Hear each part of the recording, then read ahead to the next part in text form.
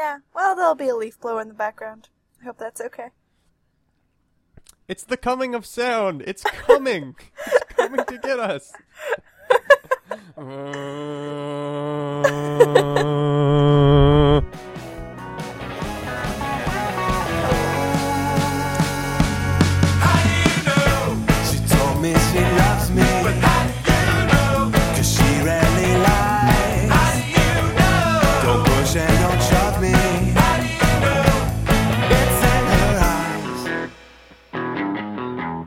Oh my, it's the Doomed to Fail podcast, and that is our new catchphrase. Oh my. It's nice because it harkens back to the past and yet reaches forward to the future. My name is Tim Dobbs, and boy, if I could be any animal, it'd probably be an ostrich or an emu. Can't decide. And with me, as ever, through the windy road that is the World Wide Web, it's the quintessential queen of alliteration, Catherine Kogert. She sells seashells by the seashore and says it's good to be here. I was asking a lot from you there. Trying to get wordplay out of you. I mean, that's tough on the spot. You weren't given any warning. As regular listeners of this show know, we have a number of series, and we like to sled down the series, seeing all the different possibilities along the way until we reach the bottom, and we find that one series that will give us hot cocoa. Particular this week, we're doing one of our favorites. It's film genres.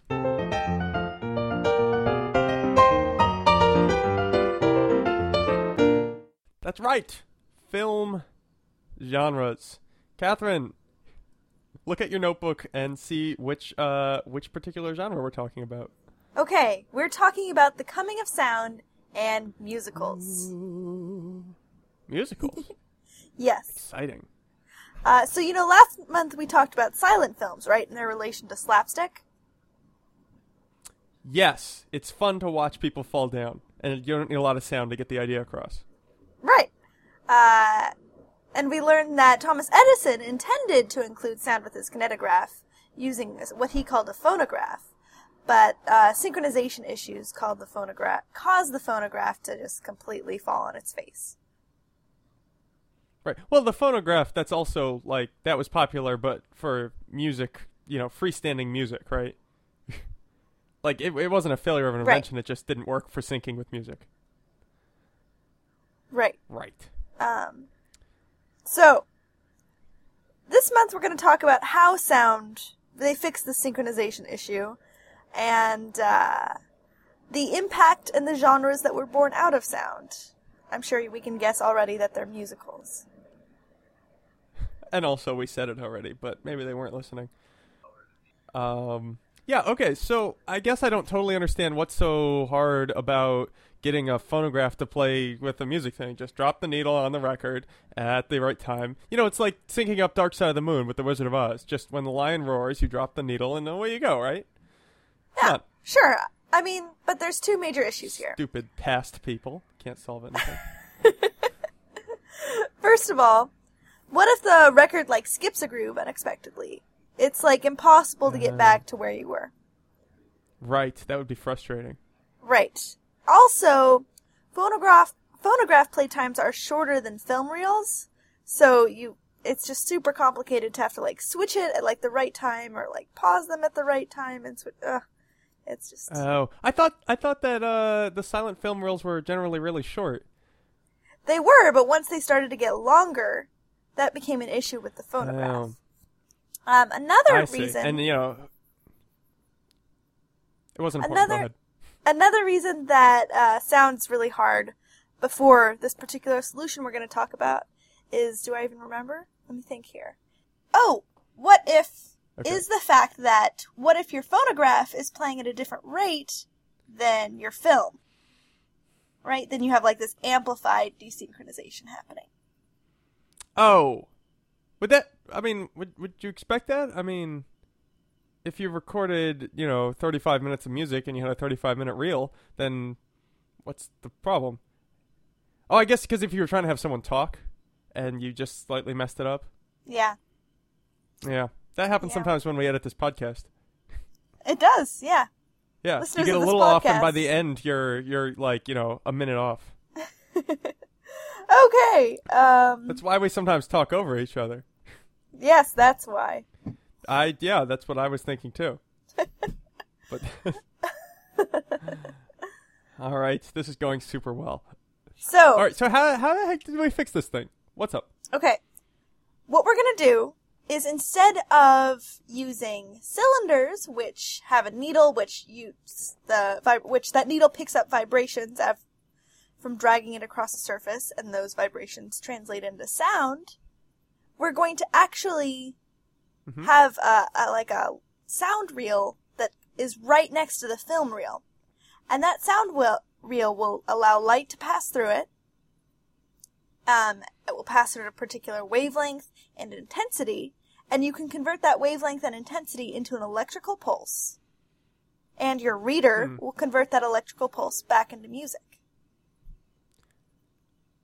Okay, so the wavelength and intensity, that sounds like... Well, intensity is pretty easy. It's just how, basically how opaque is the... I'm picturing this sort of looks like a film strip. Is that right? Yeah. But it doesn't really have pictures on it. It's just black or not black or some degree in between. Yeah. So then the wavelength, though, the way you modulate wavelength would be through what, like a prism? No, prism splits apart wavelengths. Well, like, let's say you made the sound film like a particular color. If you shoot white light through that, then you're going to have a particular wavelength. You get green light or something through it. But so then... I'm not actually right, sure so about the wavelength part, but whatever. Yeah. Well, because my only thought is I'm not sure why wavelength matters, because sound is essentially... I guess it's frequency and amplitude. So maybe you need two variables? I could kind of buy that. Because amplitude is just how loud it is, and frequency is the pitch. Right. So yeah, maybe the intensity gives how loud it needs to be, and the color gives what frequency it's at. Sure. That's super smart. Isn't it? This invention has a bunch of different names. The tri-ergon system, the photocinematophone, the Audion tube, and the Vitaphone. Even better! Unfortunately, I think Audion tube is where I landed. Unfortunately for Tim, the Vitaphone wins. Oh, man. That sounds like vitamins or something boring. It's not even Flintstone caplet form. All right. Well, interesting. I always like to talk about wavelengths and frequencies and Tim, I know you do. Various other things. But perhaps we should take a break and relax with a scene from The Jazz Singer. What is this? Set this up. So the Jazz What Singer... is the year at the minimum? 1933, I want to say. Let me double check that really fast.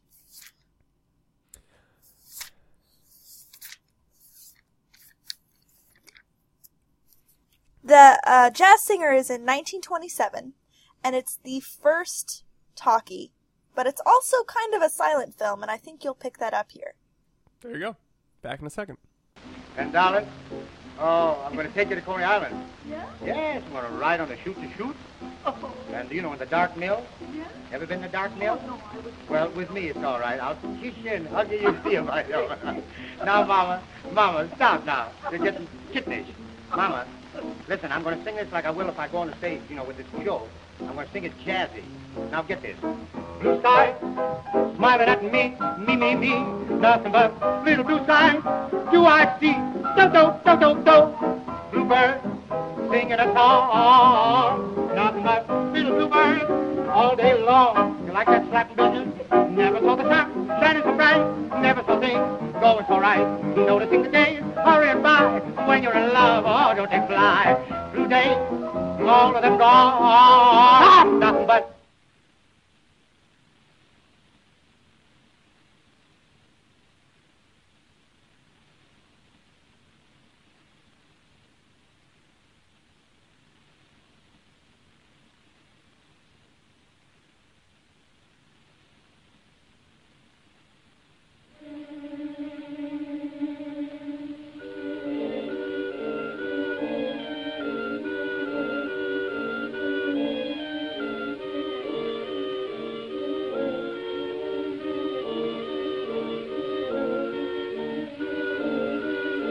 Mother, have you no word for your son? So that was a scene from The Jazz Singer, 1927's Jazz Singer, one of the very first few talkies. Although, right there at the end, that was actually not in the original movie. Surprise! And we did that because you might have heard it sort of convert from the talkie to sort of a silent film. And just like you would see for a silent film, there were some frames of text of dialogue instead of actually saying the dialogue. So we thought we'd get you in on that. If you want to see the video, we'll put that up on the blog. That's doomedtofailpodcast.blogspot.com. Absolutely. What I'm interested in is why would they make it a half talkie? This was like a novelty, right? Wouldn't it have been... I mean, this seems like weirdly artistic to do a half talkie. It's like The Artist today, you know? Well, there's nothing wrong with doing art. I mean, cinema is art, so why not? No, I just wouldn't expect it because a novelty like this, you would just... It could be artistic and hugely creative to just even figure out how to use voice the first time, you know? Mm-hmm. Right. So, I don't know. This is one of the first talkies, and I find it confusing that they only kind of went halfway with it. That would be like, well, I guess Wizard and Oz wasn't entirely in color either. No. And something that I think is really interesting is the actual dialogue. You can't really understand it very well. It is more about emoting. Wait. So they were just like... It sounded like he was talking fairly clear in that video. Yeah, but can you hear anything his mom is saying? No. No. She was confusing. Yeah. Oh, that's interesting. Isn't it? Huh. Well, there you go. The Jazz Singer. So, the major genre that we're getting out of the introduction to sound is, of course, musicals. I mean, what else are you going to do, right, Tim? Non-musicals. That's later. That's the alternative. Okay, fair point. Well, this comes out of... I mean, I would totally buy this as a... you're still thinking of ways that stage things transition into filmed things, right? Mm-hmm. And so this would be a natural jump. Right. You're not at the point now where, like, cinema is a totally different thing. It's more like, how do we make a musical into a... Or, you know... So it's more... pure entertainment than it is, I don't know, narrative storytelling, I guess. Does that make sense? True, yeah. Yeah, and I think we see that the split between narrative storytelling and pure musical, like, phantasma, between these two major players. We have Bugsy Berkeley, who, if you don't recognize the name, you almost certainly know his style. He's famous for these huge, like, almost psychedelic musical scenes, like crane shots where you sort of go over the dancers and you, like, see them from below, and they, like, the dancers make shapes like kaleidoscopes. Yeah. A lot of rotating platforms and... Yes. And the stage changing. We'll post a video on the blog of this, and boy, I was just going like, wow, that stage must have been really hard to make. I mean, that's true. It's true. Yeah. So Bugsy Berkeley was the producer? He was the director. director. Is that right? Or was he actually... He was director, okay. Yeah, he's a director. But he wasn't in the pieces. No. Okay. Interesting thing about 42nd Street, the clip we're going to post on the website, that movie is actually split into two very, very distinct halves, and it has one director for the first half, and for the second half, it has Bugsy Berkeley. So it's almost like watching two different movies. It's very weird. Oh boy, a lot of films split in two in this area of music or area of film. I think it was a split time. Sure, yeah. So and a lot of Can Girls. I want to throw that in. Just mention that. There's also an homage to Bugsy and the Coen brothers, the dude. The Big Lebowski. That's I'm sorry, the you're thinking the of. Big Lebowski. That's embarrassing. Featuring the dude, yeah. Jeez. Hipster college kids are gonna hate you. So, that's Bugsy Berkeley, and he's one of the big players around this time of putting musicals into film. And also, another interesting thing about him is, even though it was a transition from something that would have been put on the stage, if you're doing a crane shot, that's not something you can show on the stage. The audience will never see it. And so he's doing things with it that you really only could do with film, which is cool. Right. I think that's amazing and very impressive. And he's definitely also making use of the bigger budgets he has. Well, so speaking of grandeur, another big player is, of course, Fred Astaire, who is a real dancer. That's what I know Fred Astaire for. Oh, yeah. His big thing is to make dance part of the movie narrative. His dance and performance, unlike Bugsy, where it's like, this is just going to be an insane performance, it has nothing to do with the narrative, Fred Astaire makes his performances part of the story. So help me out here. Is that called dialectic? Right? When the sort of strange musical thing that's happening is also literally happening in the movie world? Versus when the strange musical thing that's happening is just like a crazy thing to show what people are feeling, but it's not actually literally happening in the movie world. Well, diegetic means it refers to any sound. And it means that the sound is actually, the characters are aware of the sound. And it's on screen. Right. If the characters are aware of it and it's off screen, yes. If the characters are aware of it and it's off screen, it's metadiegetic, and if the characters aren't aware of it, it's non-diegetic. Okay, so can we apply that to dance, or is that only sound? It's usually sound. But if we're at least to use a non-literal form of diegetic, we can say that Fred Astaire's dances are diegetic. Would that be fair? Sure, yeah. I mean, the music is diegetic for his dances, so. There you go. But yeah. And who no one's even going to complain about the dancing, because he dances like an angel. He truly does. Let's put a clip on here. Is that okay? Yeah, absolutely. There, you have my permission, I guess. Thank you. Thank you, Red Leader. Red 2, go! We have colors and code names on this podcast. It's not wholly necessary, but gosh, it's a lot of fun. So, here's what's happening here. It's a big stage with a lot of dudes who are dressed real good, right? Really, quite well.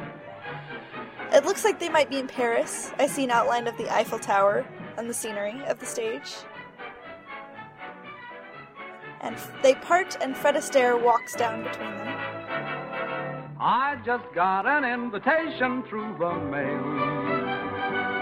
Your presence requested this evening. It's formal. Top hat, white tie, and tails.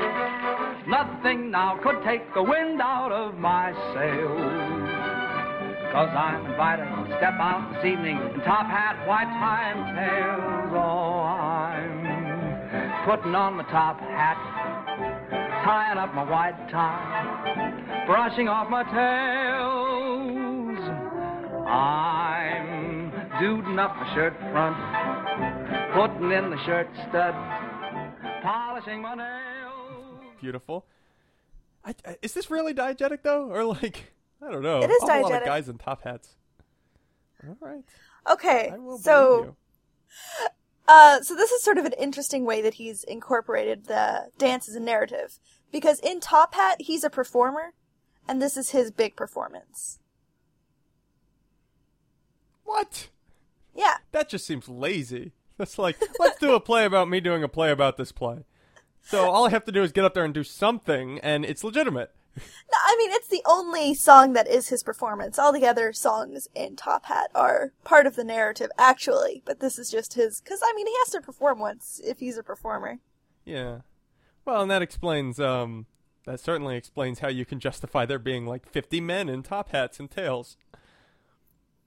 Exactly. Let's see, what did I want to say? Regardless, he looked good. He does look good.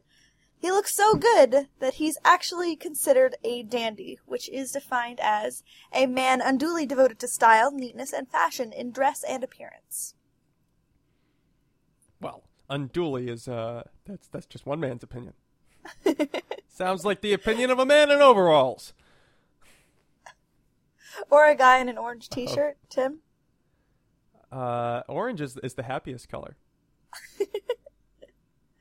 Orange means caution. Is that what you're trying to tell the world? Caution! Yeah, Tim here. I'm poisonous. Don't eat me.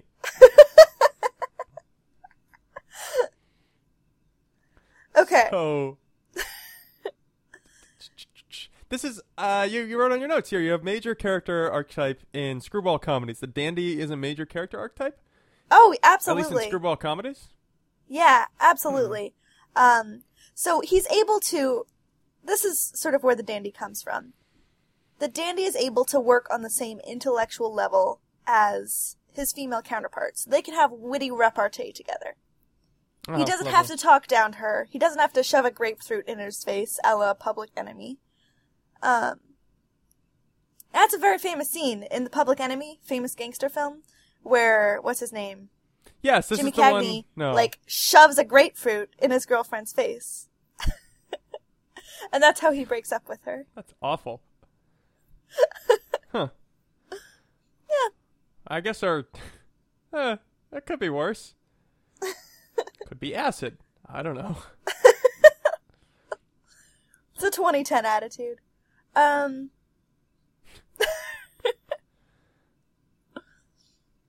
But anyhow. But so the dandy is he's a gentleman. Right. He's a gentleman. He wants the lady to be happy. He often knows how to run her life better than she does, but he also doesn't talk down to her for it. So it's a milder form of sexism. Exactly. Just paternalism. It's- Yeah. It's paternalism, exactly. And it's as good as it gets in the 1930s, as far as women's rights in film. So, Well, luckily not living in the 1930s, we can say fair enough and move on. however, dandies tend to bring a lot of, sexual energy, right? Because there's, such an electric conversation between them and their counterpart. So there's innuendos, and there's all sorts of crazy stuff happening. So, Did you ever see North by Northwest? Yes.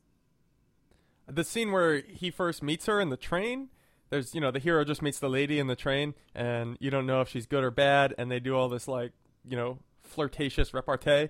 I was just like, ooh, getting chills here. So, yeah, I mean, Yeah, that's exactly it. that'll go for it. Yeah, exactly. Because you don't just, grapefruit's in the face, not gonna get the old vapors going. Not a big panty dropper, no. Okay, writing it down. Noted. So while this sort of sexual energy sells movie theater tickets really, really well, churches and other, sort of conservative organizations in the 1930s start boycotting cinemas, especially Mae West films, because she's kind of super raunchy. She's, bombastic, right? Ooh, yeah. Yeah.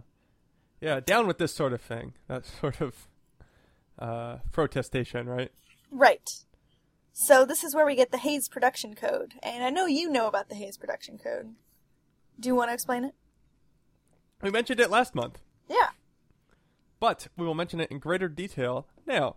The Hays Production Code was a self-enforced code, which basically, because the studios were saying, oh, shoot, they're about to enforce restrictions on us, we better come up with one ourselves so that we look real good and squeaky clean, and people still come and pay us lots of money. And so the production code involved a number of just rules that basically made people act good on screen. And it included Right. things like the famous I Love Lucy twin beds for married people. There's no white slavery, which is, oh gosh, that's awful. I mean, Yeah. Yeah. oh, that's... Anyway, moving on. There's Jeez, that nor makes me is there unhappy. miscegenation. Oh, what? Miscegenation? Yeah, miscegenation being relations between whites and blacks. Oh, I didn't know we had a word for that. Isn't that Misceg- depressing? Yeah. That's Oh, awful. history. Gross. You just run into this. Oh, jeez. Well, let's, moving on. You also can't show how you would commit a crime. So, no, dude is standing there mixing up all the ingredients that are clearly labeled to make a bomb. Nothing like that. No. And I think probably even more ridiculous, right? Or more strict about not showing. Right? Like Ocean's 11 couldn't work, right? Yeah. And then the justice system must be depicted as just. So Yes. essentially, it was like, boy, I mean, it kind of sounds like they were sort of just they were like, hey, what we'll do is make pro-government propaganda films, and the government will be cool with that. And then thumbs up and we all get rich. Right? That's kind of what it feels like to me. Yeah. I mean, of course, the Hays Production Code is subverted on kind of a regular basis, but, Right. you know. Well, you whatever. have to pretend like you're doing this. I mean, Exactly. So why did it take so long for the production code to get in place? I mean, because movies had been around for, 20 years or something. Why now? I mean, just dandies? It's just dandies? well, Fred not Astaire dandies. made the whole thing happen. Doesn't seem I mean, you also have gangster films with lots of violence, and like fallen women films is another big genre that they're trying to play down here. But now that movies have sound, like when you go to a theater, you're sitting in darkness and you have talking in your ear and images in front of you, and between those, you're kind of in a trance, right? I mean, we've all been to the movie theaters. We've all experienced this. Yes. And so I think it's much easier to be influenced by them, and they're much more powerful. Does that? Right. It's just perceived as a much bigger... I mean, yeah, I think I can buy that. I mean, certainly... I mean, I'm bored with most sound movies, let alone ones without sound. When they don't even have sound, I'm just like... generally I'm looking to fill out all my senses, just kind of have Yeah. as much going as possible. At least two things And so, stimulating each sense at a time. Yeah. Well, it's Jad Abumrad over at Radiolab. I saw him give a talk once where he suggested that generally we have 5 layers of listening that we can sort of handle. Mm-hmm. Anyway, from the like totally verbal all the way to the sort of background noise, and then there's like layers of sound effects and all this stuff, and then we can sort of perceive all that. And so if we...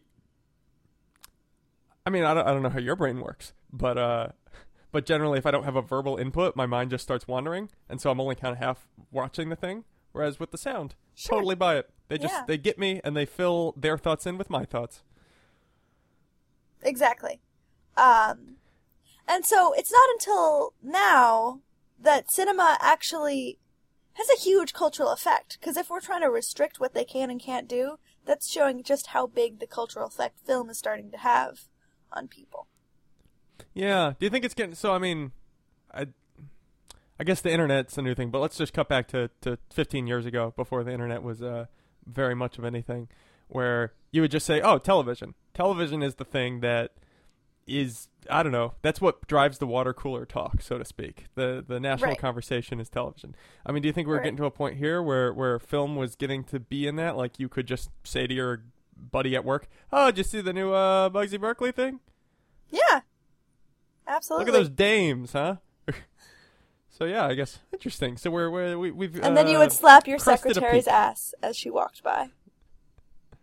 I was imagining them at a construction site, but either way, secretaries have to. I mean, you got to do paperwork at construction sites. All right. Yeah. So that is the coming of sound. Pretty cool. It shows that we're getting to a point where it's just a big deal. Film matters, everyone. Film matters. Film matters. And that is the Doom to Fail podcast for this week. Tune in next week when we will be talking about... I think we are back to Happy Hour. Is that correct? That's correct. All right, cool. It's going to be great. There's going to be wine. Exciting. Until then, have yourself an awesome week, and we'll see you... Have yourself an awesome week, and We'll see you sometime. that's Catherine Kogrid over there. And Tim Dobbs over here. Bye. Bye. Bye. Bye. Take me home, I'm feeling stressed. Put down your phone and I'll tell you what's happening next. Honey, you're passing the test. sees what she wants to see. Ooh, ooh, ooh.